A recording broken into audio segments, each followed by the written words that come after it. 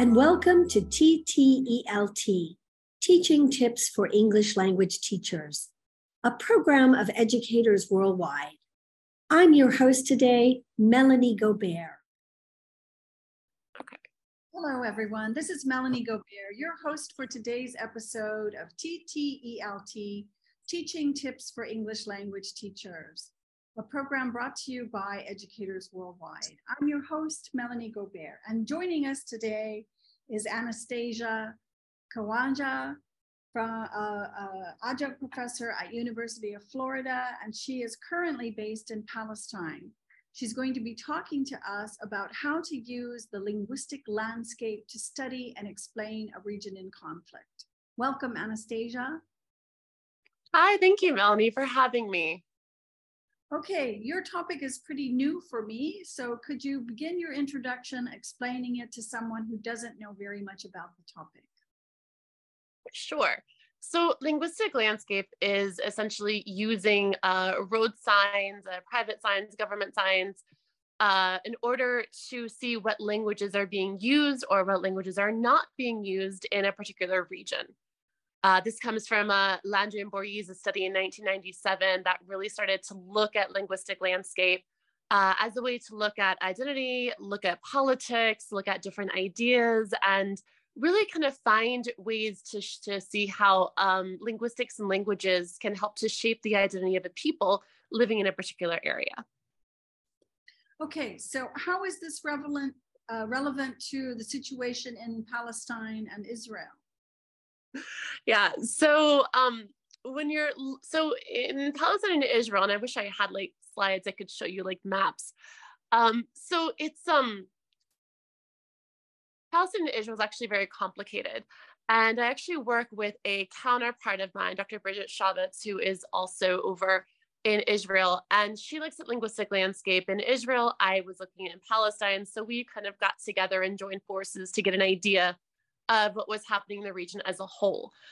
What's commonly misunderstood, although these days with social media and a lot more exposure, it's becoming more of an understanding that it's not just Israelis on one side of a separation wall or fence or barrier, and Palestinians are on the other side. It's actually a lot more nuanced and complex. There are Palestinians who actually live in Israel, usually called their Arab Israelis, but there's also what most of us call settlers or Busatna Ba'arabi, living on the other side of the separation wall in Palestine. Some live kind of on the outskirts, and some live actually really deep into the West Bank. And that is probably where you see a lot of the news for skirmishes, fights, murders, etc. When we have this. So what I don't typically like to write about the politics. That tends to get a little bit messy. So what I wanted to do was look at the languages being represented in the region. And so when I first started this, when I was in the West Bank, 2011, 2012, when I started my PhD, I started looking at the signs and said, wow, there's Arabic. Okay, that's understandable. Palestinians speak Arabic. Hey, there's English. Yeah, okay, that's understandable because English is the more globalized language and all of that. But oh, hey, there's Hebrew. Why is there Hebrew in the West Bank? Why is there Hebrew in Palestine? Oh, this is interesting. And so I started kind of looking at the why. Now, linguistic landscape at the beginning really didn't ask the why. It just said, hey, here are the signs, here's the percentages, here's what the possibilities might be of why these languages are here and why these languages are not here. But in a region in conflict, especially, you need to start asking why. And so like in villages, for example, when I would see Hebrew, it turns out that a lot of the settlers in Musatna would come in, get their cars worked on, get some vegetables, because a lot of the Palestinian, especially males in the village, who lived close to checkpoints, would actually go back and forth and work in Israel. So the settlers would come in and they would support, for lack of a better term, the villages, and because it's cheaper to shop there than to actually shop in Israel. And then you look at the signs on the roads near these settlements where they're only in Hebrew, or they're in Hebrew and English, and there's no Arabic at all. Right. one of a really popular settlement sign is a big red one. It says, "Welcome Benjamin." It's a red wolf, and it's only in Hebrew. Or who are they welcoming? Well, they're not welcoming Palestinians, and they're not welcoming tourists either because it's only in Hebrew. So it's a way to kind of shape and, kind of figure out the different and complex groups that are represented either legally or illegally within the West Bank.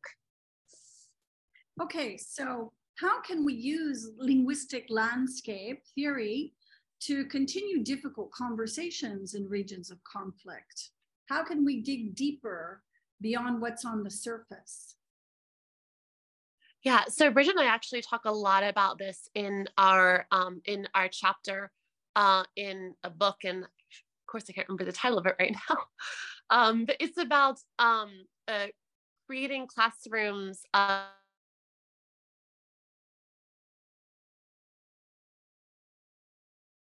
in English language education. And we talk about how she's used linguistic landscape to get her students to design projects that would get them to understand Israel better. And for us, at least for me in the West Bank, it's a way to get at the hard, difficult questions. When people want to know what's going on, I say, well, here's a sign. It's in Hebrew. This is a settlement. Here's a sign in Ramallah. This is in Arabic and English. Why is it not Hebrew? Well, if you look at this, technically settlers are not allowed in this area. And they show that by not having any Hebrew at all. It's a major city. It's kind of the interim capital, Ramallah. And so the other point I was going to make. Yeah, and then also graffiti.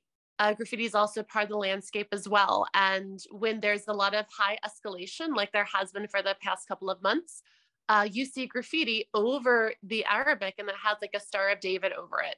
Now, as somebody who actually has Jewish ancestry in my family, I hate seeing the Star of David used that way, but it's a way for some of these settlers, and not all settlers, but some of the settlers, to try to show power, to try to show this, to try to instill fear that they're there and the Arabic should not exist and this is their land. And it's a very strong message when you're driving by and you see the Arabic spray painted away and you see the Star of David. Now you do see the spray paint try to be wiped off and things like that. But it's using the signs, and also the signs are dynamic, right? They can change, they can be graffiti, they cannot be graffitied. One side could just like end up in Hebrew because there's a new settlement. It's a way to try to tell the story of what happens over here without getting, I guess, maybe too political. It's not good to get political here. So when you stick to the languages and you stick to identity and you especially stick to what Palestinians or Israelis tell you, then you yourself are not injecting your opinion and your thoughts and your ideas. And so it's a little easier to kind of move under the radar to do this type of work and investigation and somewhat kind of bring awareness. It's certainly not our objective, at least when we're working together, is not necessarily peace, but it's just basically to bring awareness, because I don't know where there is a path forward for peace, at least in the near future. And a lot of people who live here don't either, but at least we can bring awareness and at least we can keep the conversations going no matter where they might take us, no matter how many detours we might have to go to get there. To keep the conversations going, to keep people talking, that's kind of our best bet right now. If that makes any sense. Yes, so just a little technical, practical question. So most of this signage is, of course, put up by one government or the other, I assume. And you've mentioned also graffiti, which is sort of the human element. But what about in shops and local areas? I mean, because the government's not putting signs there. And if Jewish settlers are shopping in local Palestinian shops, I mean, did you also look at this landscape?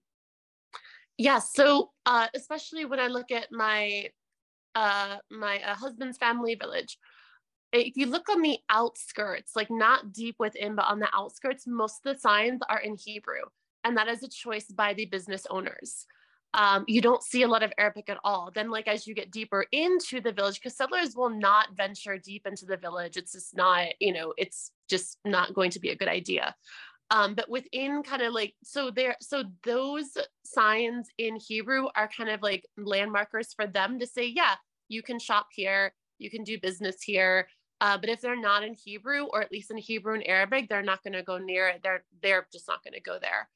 And then as far as like, so for example, there's a big city, Ramallah. Some of the business owners, so they like to kind of have a play on words. Like one of my favorite coffee shops to go to is literally called Stars and Bucks Cafe. And it's in English, but it's also in the Arabic transliteration. So you see the Arabic letters are transliterated Stars and Bucks Cafe. So when you're reading the Arabic right to left, you're literally reading those English words.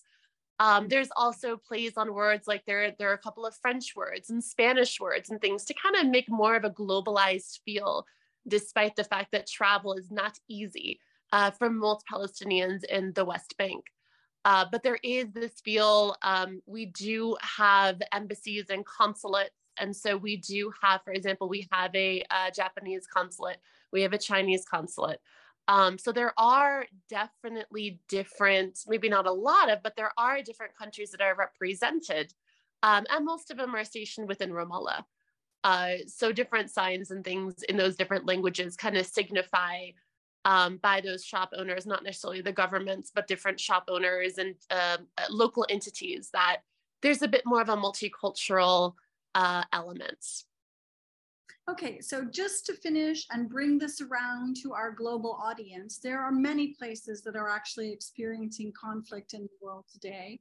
So what recommendations would you give to teachers or researchers in one of these areas of conflict to begin this type of study? Yeah, I've really found that because language is so intertwined and attached to identity, that it can really be a powerful way to dig into yourself if you are of the nationality that is in conflict. It is also a really powerful way to connect with your students and to bring about conversations. I mean, depending on, I know maybe some schools may have a rule that you can't talk about certain things, but language though, language is intertwined in everything. And so even just like showing a picture and saying, what do you see? What languages do you see? What languages do you not see? It can start a conversation into different topics that maybe teachers and students need to have, but it's too sensitive to talk about outright. So it's literally, for me at least, when I do different kind of consultation work and things, and I'm in different places in Palestine, even just like showing pictures and saying, what do you think of this? And why would there be Hebrew here? Sometimes it opens the door for them to tell a story, depending on what they feel comfortable revealing. But it definitely opens kind of at least a window into ideas and thoughts that maybe you wouldn't normally have access to if you just outright said, what do you think of the occupation? What do you think of colonization? Hey, what are these languages here? Tell me about them. Or, hey, that's your favorite, store or something. Like, what languages are on your favorite store? And why do you think those languages are there?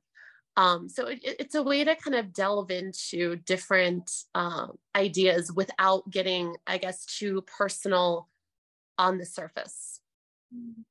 Yeah. Okay, Anastasia, that takes us to the end of our interview. I cannot thank you enough for joining me today to talk about the linguistic landscape as a research methodology, especially in Palestine and Israel. This has been your host, Melanie Gobert, on behalf of TTELT, Teaching Tips for English Language Teachers, a program brought to you by Educators Worldwide. Thank you again, Anastasia. Thank you so much for having me. Thank you for joining us today. Share with us how you are using these tips. Leave us a comment or voice message on social media or at ttelt.org. Thanks for joining this episode of TTELT, brought to you by Educators Worldwide. Follow, like, and subscribe to TTELT on your social media. and try a new teaching tip today.